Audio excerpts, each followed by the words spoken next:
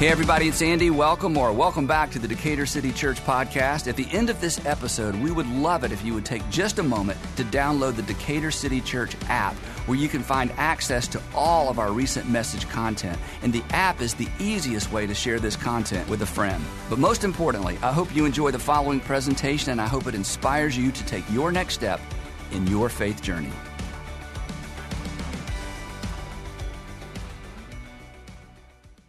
So this week we are celebrating Independence Day, the birth of a nation. I don't know if it's just the leader in me or the entrepreneur in me, and I'm not that entrepreneurial, but from time to time I think, and I know this is kind of strange, so bear with me. I mean, a lot of you started a company or you've launched an initiative. Imagine starting a country. Hey, let's start a country. I mean, we can't even imagine that, right? The United States of America. Now, the challenge, of course, right now is that we don't feel, and it doesn't seem like we're very united these days. And I think that bugs most of us. It seems like everything automatically gets divided up into one of two buckets, even though we're the United States of America. Everything either goes in a red bucket or a blue bucket. No matter what the issue is or whatever the topic is, immediately there's a view that divides. It's like whatever view you hold, it's like, oh, red, everything. And you're like, wait, no, I'm not 100% red. You're looking pretty red. Blue, you're blue. No, I'm not. No, yet you're blue. If that's your view on that particular topic, you go in the blue bucket. Two buckets, right and left, right, red and blue. And I don't think anybody's happy about that, are we? Are you happy about that? I mean, normal people aren't happy about that. Normal people don't like to be pigeonholed. Like, wait a minute, all I said was, well, clearly you're Republican. Well, no, normal people don't like that. But, and don't tell anybody I told you this, some people love it. Some people love the division. And the reason is there is a lot of money to be made by keeping us divided. And there's a lot of power to be preserved by creating this sense that we're more divided than we actually are. I mean, you're adults, you know this. Suspicion is profitable. Fear is very profitable. Division, consequently, is profitable. I mean, if you convince me there's somebody I should be afraid of, and if you convince me that you will protect me from that person for a donation and a vote, well, I'm gonna give you a donation and a vote so you'll protect me from those evil people, those racist Republicans and those socialist Democrats. Because clearly you have talked to every single Republican and you know for sure they're all racist, or you have talked to every single Democrat and you know for sure they're socialists, right? I mean, the socialist, so you know all of them. Like you've talked to all of them and they're all socialist or they're all racial. Well, no, but see, we know that's not true, but it's just so easy to allow ourselves to be pushed into those corners. And the other thing, this is kind of personal, and on a topic like this, I just have to be honest. I can't be personal because my opinions really don't matter. You haven't hired me to tell you what I think about stuff. That's not even that interesting. But so you know, I do have an opinion about everything. And the reason I know that, Sandra's here today, from time to time, she'll say, do you have to have an opinion about everything? And I'm like, doesn't everybody have an opinion about everything? She says, no. You don't have to have an opinion about everything. So when if you don't know me or you're new to organization or you listen for the first time, if your summary of me is, oh, he's just kind of down the middle milquetoast guy, I assure you that's not the case. I have very, very strong political opinions. But you know what? That's a little bit part of the problem, and it's why we're going to talk about this today, even though some of you are already nervous about the topic, and I'm just getting started. But that's on purpose too, because when you took speech class in high school or college, remember your speech teacher said, when you create the introduction to your talk, make sure your introduction gets people's what? Yeah, so I have your attention, so it's working. Anyway, so the other thing that kind of bugs me about what's going on now is neither side thinks the other side is paying their fair share. And for the life of me, nobody will tell me what the fair share is so I can pay it. But here's the problem. The problem where they don't pay their fair share is that it leaves us all less inclined to share because we're divided. You can raise a lot of money on the far left. You can raise a lot of money on the far right. But you don't solve problems there, ever. And I know this is gonna bug you a little bit, you won't find Jesus there because you can't love well from there. And it's why I do my best And it's why I wade into this topic every once in a while when it seems appropriate, because I don't want us to be found on the far right or the far left either, because Jesus isn't there and problems aren't solved there. And I understand your frustration, and you can go ahead and formulate your email in your mind, because I read all my email, okay? I do. And the more extreme your email, the more likely it is that I'll call you to say, hey, that was fascinating, you know? Never seen that combination of words before to describe a pastor. But anyway, and it's why it bugs you, because I get it, I understand. I'm really not critical. Andy, you need to take a stand. You need to take a stand. I'm like, I am taking a stand. I'm standing in the middle. Oh, it's a compromise. No. You need to take a stand. When somebody tells you that Jonathan Reckford, the CEO of Habitat for Humanity, is a friend. He's an amazing, amazing man. And he said, Andy told me this years ago. He said, whenever people want us to take a stand, you know what they're really saying? I'm like, what? He says, they want us to take their stand. And if we're not willing to take their stand, they don't want us to take a stand. Oh, that's what you believe? Remain quiet, please. So I am taking a stand. But if you stand on the far left and the far right, unless you're raising money or trying to be a fearmonger, you're just not. I mean, it's an echo chamber. You're going to have lots of friends who all believe the same things you believe and see the world the same way you do. And that's great if you're just an average person. But today I want to talk about let's not be average people. It's why I do my best at times to say, come on in from the far left and come on in from the far right. Not because I don't have an opinion, not because I don't have standards, and not because I don't have a lot of energy around our nation and solving problems, but because I do. And the solutions, I mean, you can go back in our own history, even our most recent history, believe it or not, and the problems are solved when people from the extremes come to the middle. So let me ask you this way, okay? Why, just before you tune me out, why do we fall so easily? We're adults, we should know better. We don't want our kids to do this. Why do we so easily fall for rhetoric? Because it's rhetoric. Why do we fall for rhetoric that divides us? I mean, has division, I don't think there's a good answer to this. Has division ever led to a solution? If it has, it's the exception, certainly not the rule, right? I mean, can demonizing, and this is the part this is just drive us crazy. Can demonizing half the population based on party affiliation or skin color bring us together? Can demonizing and criticizing half the population because of party affiliation or the way somebody acts or the way somebody believes or the way somebody looks, can demonizing a whole group of people that you don't even know, I don't even know, can that possibly bring us together? The answer is no. Here's an idea. Why don't we despise division as much as we despise people who don't vote like us? The enemy is not the Republican or the Democratic Party. Our enemy is not a party. Our enemy is the division, because it slows everything down and it causes people to be hurt, and it causes people's voice not to be heard when the pendulum swings from one extreme to the other. So why don't we all just decide? You know who the enemy is? The enemy is the division.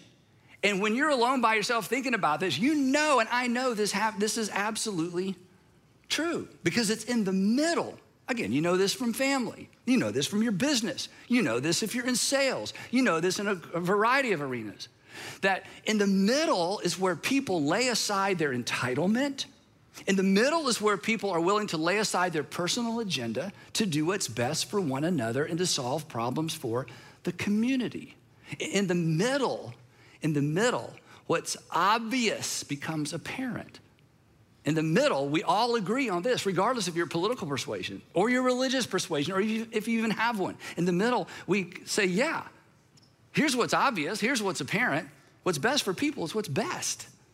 What's best for people is what's best. What's best for people is what's best. And in the middle, we can debate what's best for people without dehumanizing and without demonizing people who don't agree with us about what's best for people. Because we will always disagree around the edges, and we will always disagree around the margins about what's best for people, but we can't disagree, and hopefully we don't disagree, that what's best for people is what's best. And those solutions are found when we come together and leverage our resources, all of our resources, and all of our brain trust to solve the big problems that we wrestle with in our communities, in our nation, and ultimately in the world.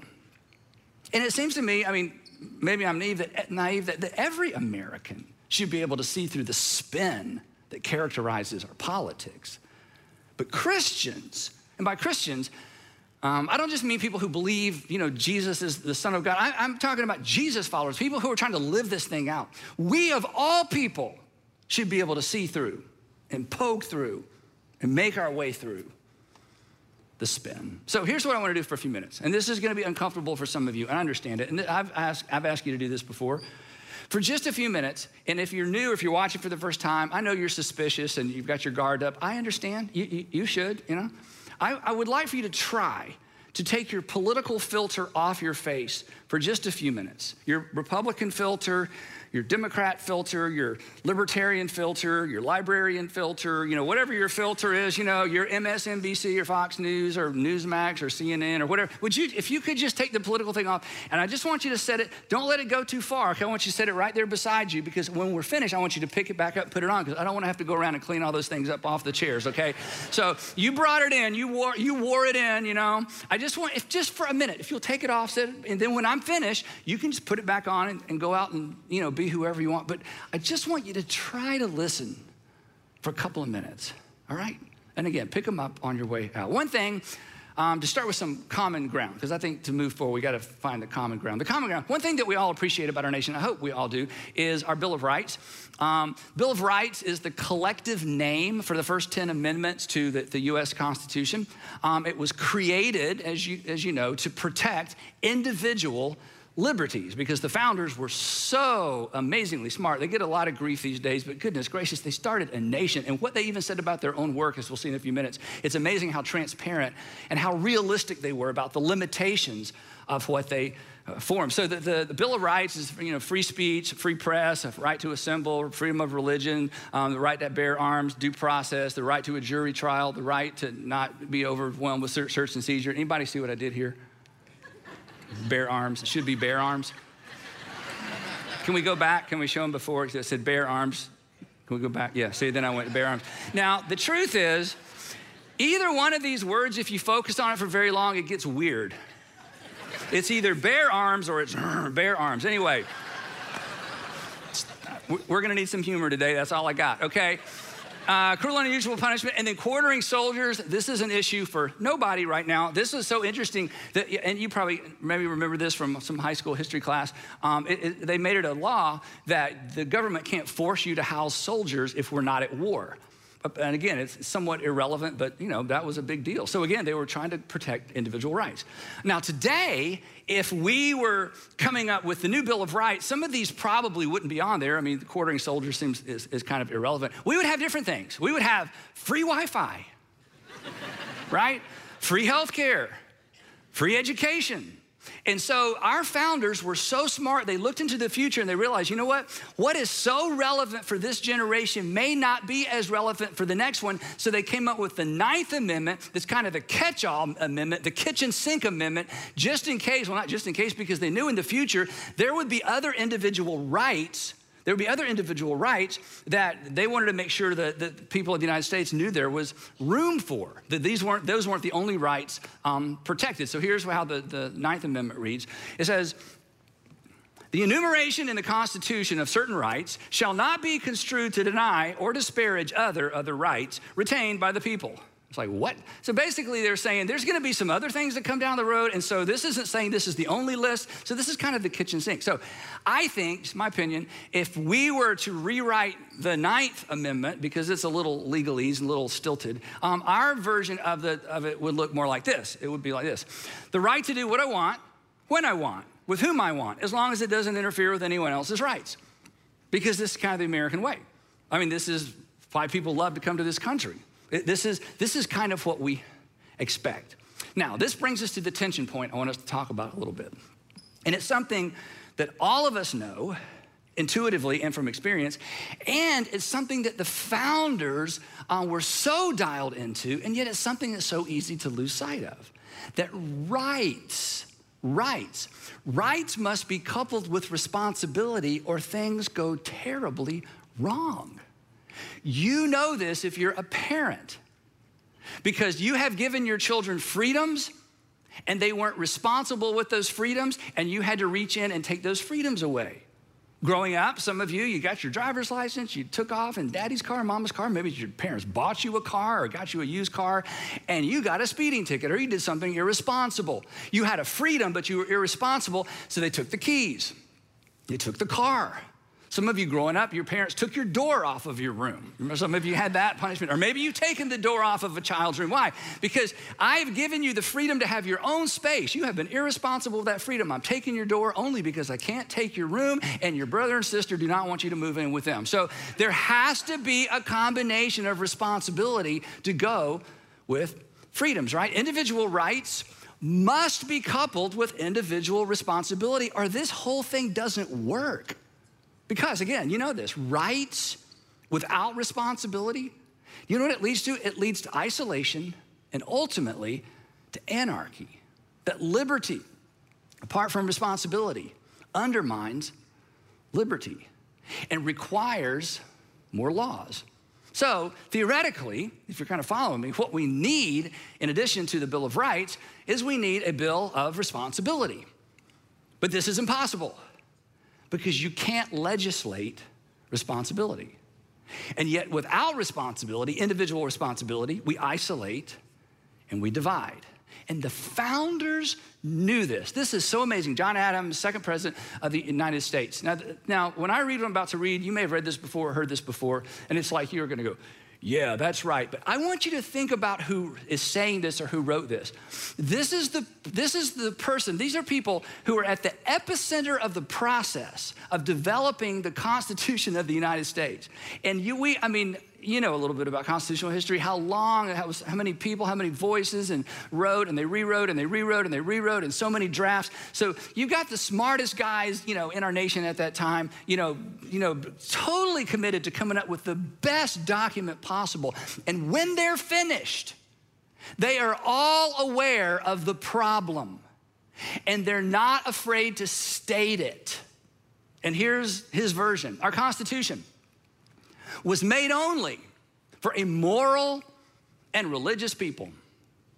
Don't kid yourself, he says. We've done a great job. I think it's a great document. I think we're off to a good start.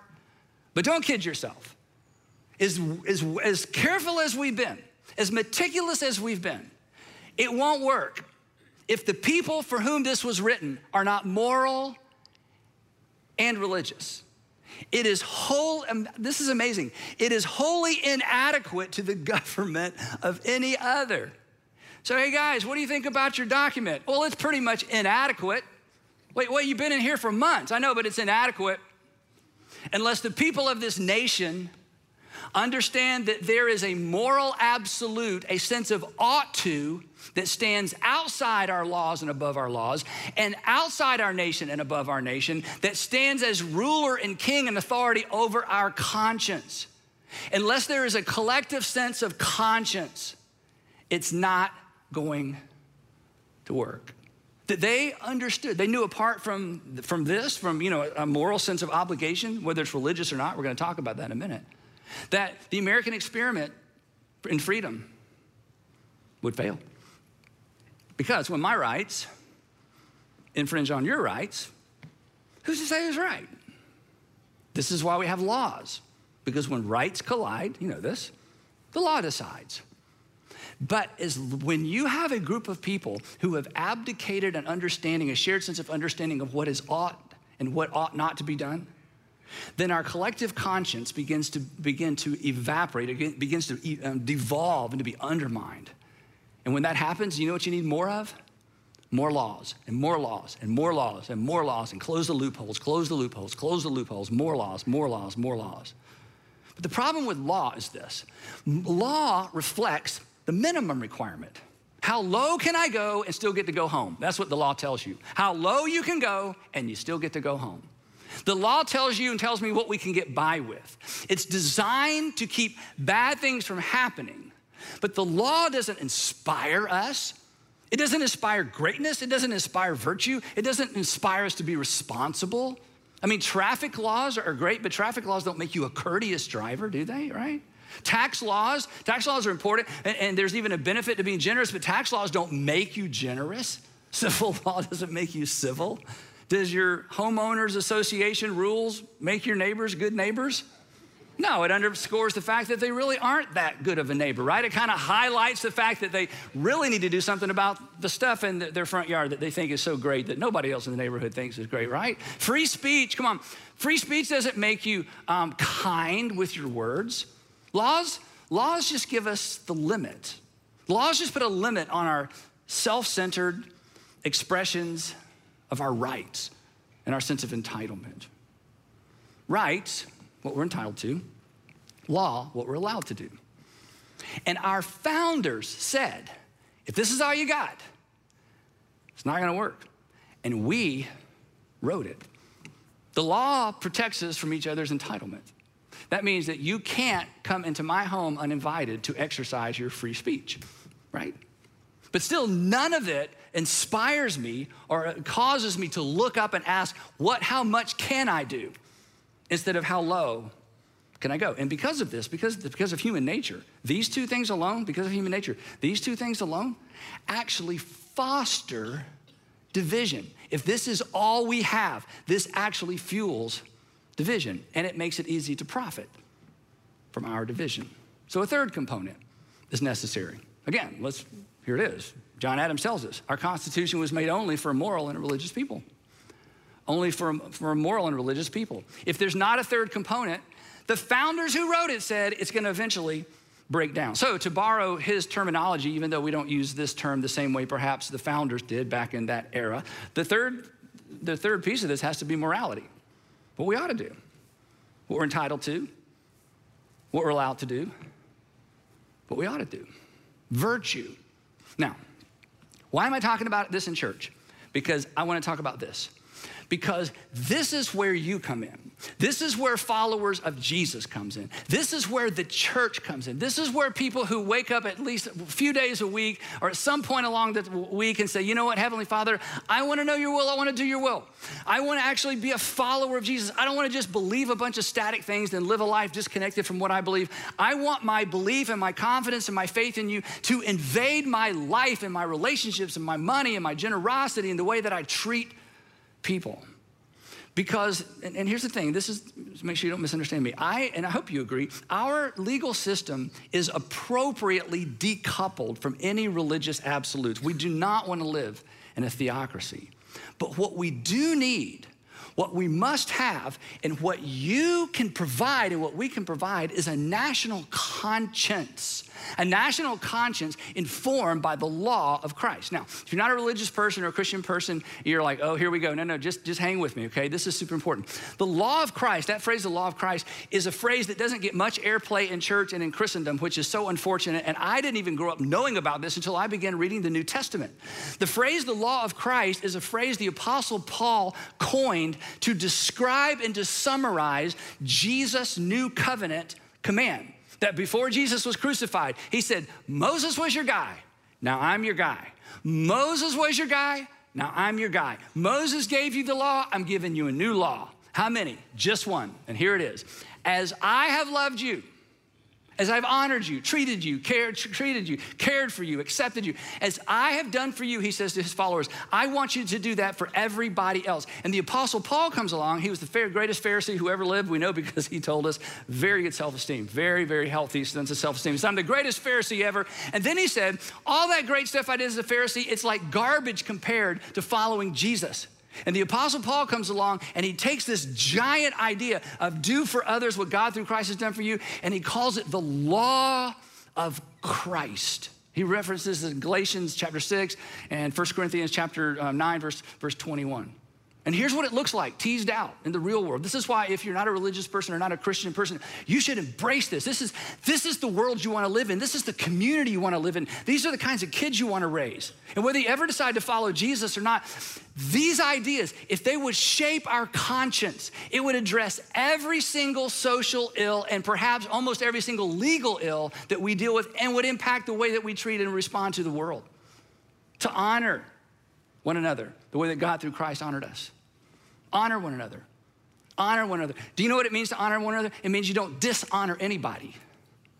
It means that you defer to other people. It means that when you see people, you see someone initially, automatically, initially, right out of the gate, you see somebody made in the image of God, who reflects the image of God, someone for whom Christ died, someone as valuable as you.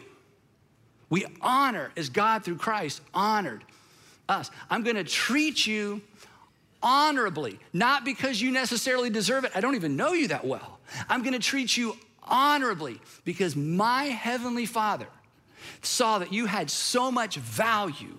He sent his son to pay for your sin. And at the foot of the cross, it is a leveled playing field. So I'm gonna honor you.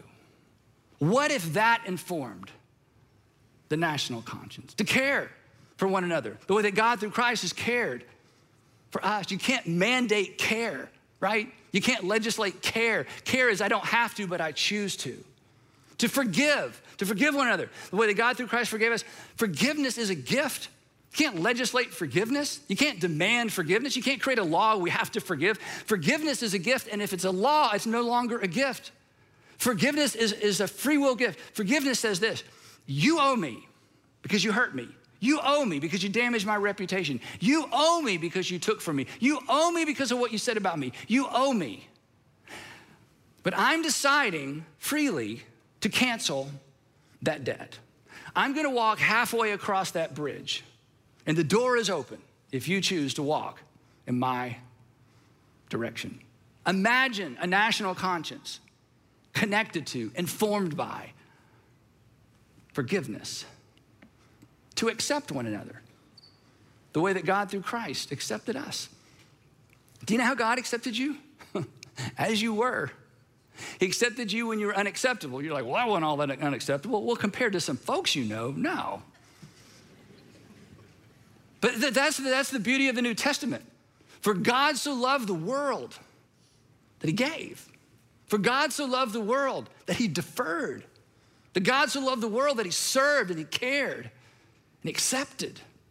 And Jesus says, okay, you're not gonna remember all those 10 commandments. You're certainly not gonna do them. There's a whole bunch of others, and they were great for their time. Moses was your guy, I'm your guy. Now listen to me, look at me. I want you to treat people the way that my heavenly Father, through me, has treated you. And then the next day, he would put on a demonstration of love that would take their breath away and take their sin away and honestly take all our excuses away. To love the way that God, through Christ, loved us. What if that shaped the national conscience?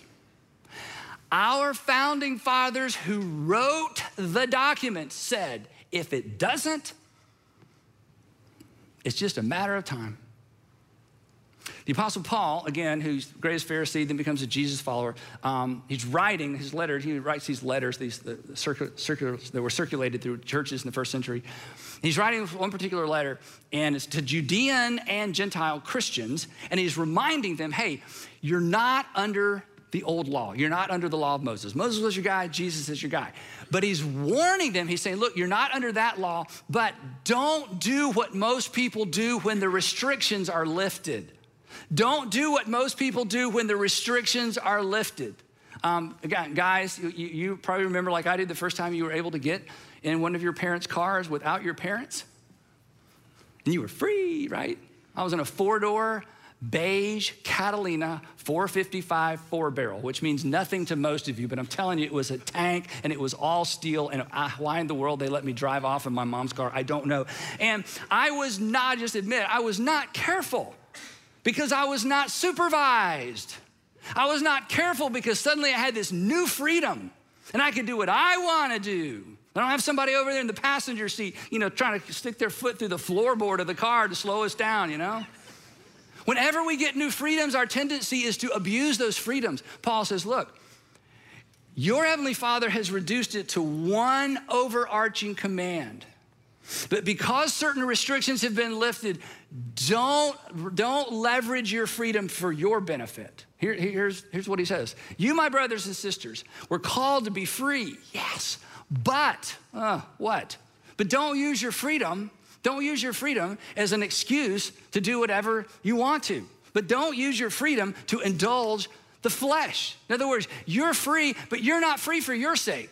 You've been resourced. You're not resourced just for your sake. You have opportunities. It's not just opportunities for your sake. You have entitlement. You have rights. You have law. You live in the United States of America. Hello. But it's not just for your sake. So here's what he's saying. Don't stoop to, is it illegal? If it's not illegal, it must be permissible. Don't stoop to how low can I go? He says, you've been given a brand new freedom, but I don't want you to consume it on yourself. Rather, and he goes right to the heart of Jesus' new covenant command. Rather, here's what I want you to do with your freedom. Rather, I want you to use those resources. I want you to use your margin. I want you to use your freedom to serve one another humbly in love as your Savior served you. But neither the law nor the Constitution or the Bill of Rights can make us serve one another. As an American citizen, you have every right not to. As an American citizen, you are entitled not to. The question is, will we choose to? Because unity can't be mandated. Unity must be chosen. And here's the most important part. And somebody has to go first. How about going first? In your family, your community, at work? I'm telling you, if you go first, your people are going to be upset. They feel like you're abandoning the cause. You're leaving the party. What's happened to you? Who you been listening to? What have you been reading? Liberal, conservative. Oh, you've just been consumed by capitalism. Oh, you've just been consumed by socialism. You go first, you move out of your corner, you move out of your little echo chamber with all your friends and people who all believe the same thing, look the same way, and act the same way. As soon as you start moving, you'll be criticized. Somebody's got to go first. It seems to me Jesus followers should go first, because if we follow Jesus, he's not going to lead us far left, and he's not going to lead us far right. As one of my favorite seminary professors, Tony Evans, some of you listen to Tony on the radio. When I was in seminary, he taught me in school. One day he was in class, and Tony, he's African-American, and in class he would kind of leave lecturing and start preaching. And I'll never forget this. I'm not going to try to mimic him. He's just too amazing. But he was lecturing. We're in some, I don't know what we're talking about. He said, Jesus didn't come to take sides. Jesus came to take over. And we all started clapping in class like, yeah, preach it, Tony. But it's true. I mean, read the Gospels. He's sandwiched between an empire and a temple. The temple's like, come on, be one of us, be one of us. The empire's like, no. Jesus is like, no, I've not come to take sides. He said, look at me. I have come to introduce the kingdom of God to earth. And everyone is invited to participate in it. And there's a simple kingdom ethic. It's others first, as your heavenly Father placed you first. When we choose to set aside our right not to love and not to care and not to accept and not to forgive, when we set aside those rights not to do that, the distance between us decreases. Then here's what he said next. He said, this is so amazing. For the entire law, talking about the law of Moses, so complicated and so complex, and I'm not being critical, the law of Moses was so advanced compared to all the ancient law codes of its time. I mean, we've talked about that before. I mean, the law of Moses was way ahead of its time, but it had a time, it had a limit, it had a parentheses, it had a bracket, it was come to an end. And what Paul says is so brilliant. He said, for the entire law was fulfilled in keeping this one command. It's so simple. It's so brilliant. It's so catalytic. It's so life-changing. But unfortunately, what comes next is so familiar. It just goes in one ear and out the other. Everybody's like, yep, I believe that. Yep, that's right. I mean, you can hardly argue with this. And Paul says, look, okay, even if you don't want to go the whole distance of, love others as God through Christ has loved you, how about this? How about we take it down a notch to make it, more palatable for everybody? The entire law is summarized, and he's quoting Jesus, in this one command. Just love your neighbor as yourself. You don't even have to believe in God to do this. What if we just did that for 6 months? 3 months, 3 weeks. What if the entire nation said, okay, we're just gonna do this one thing. The temperature changes. the culture starts to change. And I'll tell you what will happen without anybody intending to. Everybody starts coming out of their corners and out of their extremes. And they have less tolerance for all of them and all of those and all of them and all of those. Like, wait, no, not every Republican. No, not every. Do you know every Democrat? You don't? Well, then shut up, okay? You can't say all the Democrats. You don't even know them all. You know 4, okay? And they're all in your family, okay? All the Republicans. Republicans this and wait. So you've talked to all the Republicans. No, okay, well, then shut up with that, okay? You can't say that. Just come on out of your echo chamber. Come out of your corner. I'm not saying give up what you believe. I'm not saying give up your standards. I'm not saying give up your morals and your values. I'm saying come out and come together, because when you come together, a terrible, wonderful thing happens. You begin to hear other people's stories and you understand other people's experiences, and you begin to see life through their filter. And when that happens, you've all had this happen. When that happens, do you know what you do? You go, oh. Do you know what oh means? Oh means, oh, I learned something new. Oh, I was wrong. Oh means, you know what? I've never factored that in. Oh means that problem is not as simple as I thought it was. Okay, don't forget this. If you're way over on the right or you're way over on the left, don't ever forget this. The further you are away from a problem, the simpler the solution appears to be. The further away you are from a problem, the simpler the solution appears to be. The further away you are from a problem, the simpler the solution appears to be. And this is why when people have shared experiences, or I should say share their experiences, when we begin to get into the lives and the stories and the backgrounds and the narratives of people that aren't exactly like us, vote like us, and I'm not saying change parties or change anything, but when you move toward the middle, you learn, you grow, and you say, oh, and your perspective is different. And suddenly what was, why don't they just stop? Why won't they just start? It's like, oh, because from way over there, that problem looks so simple to solve. Mature people understand that. And they don't put up with all the yickety-yak around them that makes everybody think they know how to solve every problem in the world, because they're a gazillion miles away. And come on, we're Jesus followers. We should know better than this. So what if we just did that? Paul tells us what happens if we don't. If we just settle for, law and rights. This is so graphic. If you read the New Testament, you'll read right over this. But I want the I don't know, it's just gross, honestly. I want the grossness of this to settle in. Here's what he says, because he's trying to make a point. He says, if you're just gonna do your rights and your laws and I'm free, I do whatever I want to with my freedom, my resources, and it's just all about me. He says, here's what's gonna happen. If you bite and devour each other, let's just pause and think about that phrase for a minute. If you bite and devour, let me ask you a question.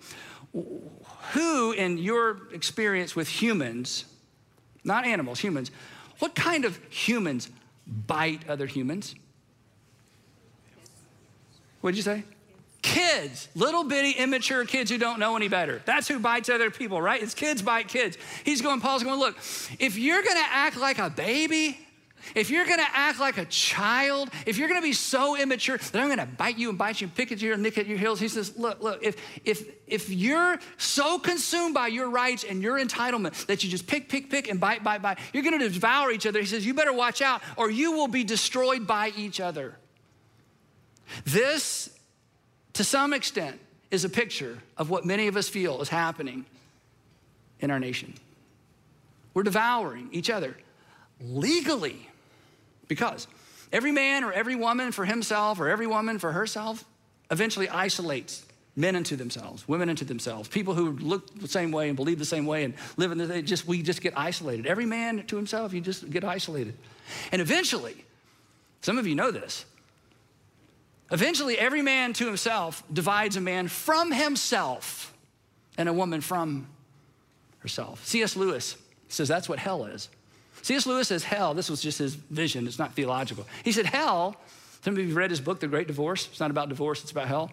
Why they call it The Great Divorce, you have to read the whole book to figure it out. He says hell is everybody gets whatever they want just by thinking about it. That's hell, because nobody needs anybody and everyone is isolated. So, wrapping up, I wanna give you 3 suggestions. If this sounds familiar, I hope so. I have suggested these things before. I'm going to come back to them over and over and over because I want us to get it right. And I want the church in general to get this right. And it's not easy, but it's so simple. And if we would just put on a different filter, or if we keep our faith filter on before our political filter, we can do this. I mean, I don't know you. This is the world you want to live in. This is the culture you want to raise your kids in. This is the future. And the founding fathers, again, I know I keep saying that, at the epicenter of the action say, hey, if you don't do this part, and we don't know how to legislate it, we could not figure out how to write it into the Constitution. If you don't get this part right, the rest of it, well, it's just a matter of time. Paul's words, you're going to bite and devour one another. So number one, 3 decisions. Do what's just, not what you can justify. Just do what's just. Not what you can justify, not what everybody else is doing, what you can get by with, right? Well, I can get away with it. Not how low can I go, but how others first can I be? How high can I reach? How can I help? How can I help? How can I help? Number 2, let's do what's responsible, not what's permissible. If you are not willing to take responsibility for the outcome of a decision, don't make the decision. If you're not willing to take responsibility for the outcome of an option, don't choose that option. Be responsible. When you're irresponsible, responsible people have to come along behind you and clean up your mess. Parents, you understand this. You have to clean up the mess of your children because they're not old enough to clean up their mess. But do you really want a nation where we have to clean up each other's messes because we're surrounded by and full of irresponsible people who think, well, nobody can make me, nobody can legislate it, and I can just kind of leave my mess and walk off and somebody else is going to take care of it? You don't want to live in that world. But somebody's got to go first and decide, you know what? If I'm not willing to take responsibility for the outcome of an option or a decision, then I'm just not going to choose that option because I'm going to do the responsible thing, not just what's permissible. And look, it doesn't matter if nobody saw you. You saw you. It doesn't matter what everybody else is doing. Just don't be like everybody else. You're not everybody. You're a Jesus follower. Number 3 is to use the founding fathers' word, do what's moral, not what's modeled. Be the hero, not the villain. Be the hero, not the villain. Come to the rescue.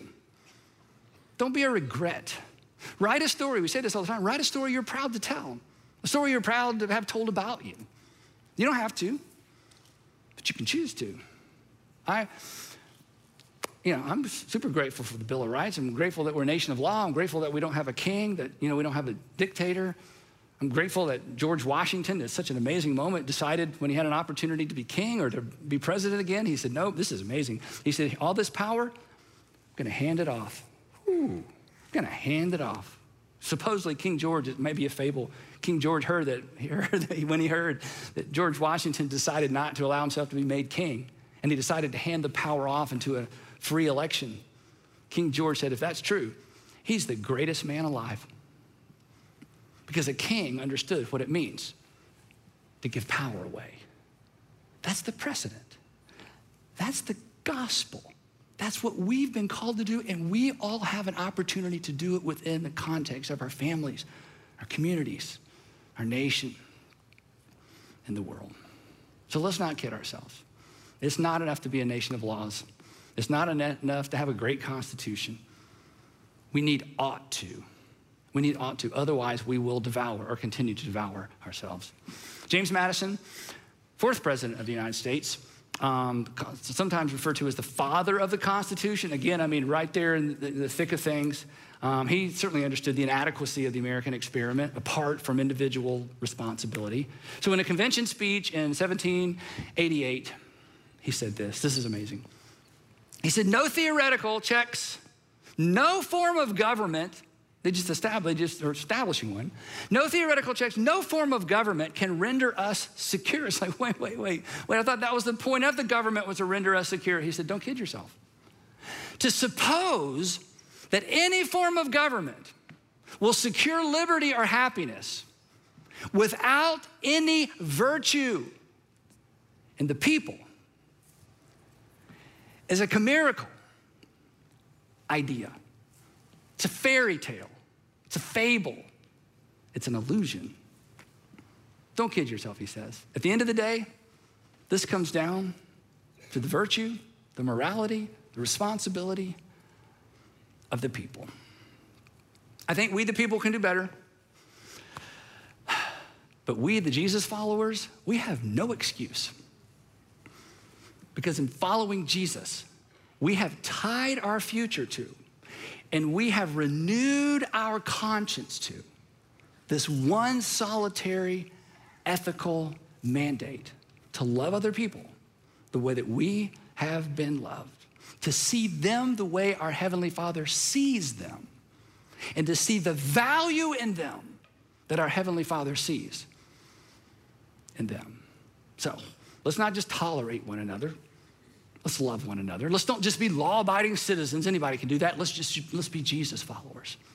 And in the words of Paul, perhaps this will be a reality. When Paul wrote this was laughable.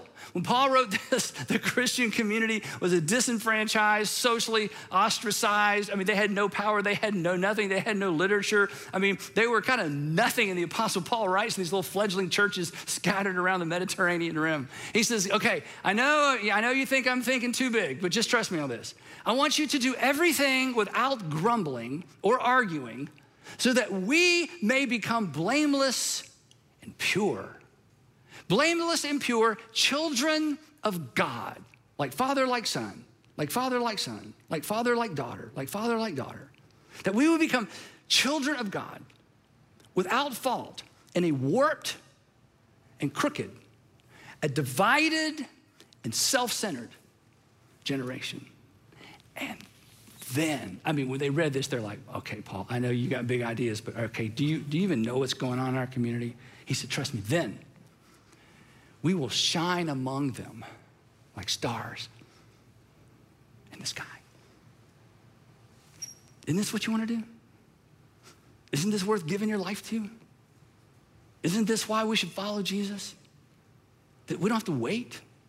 We don't have to wait for an election cycle. We don't have to wait.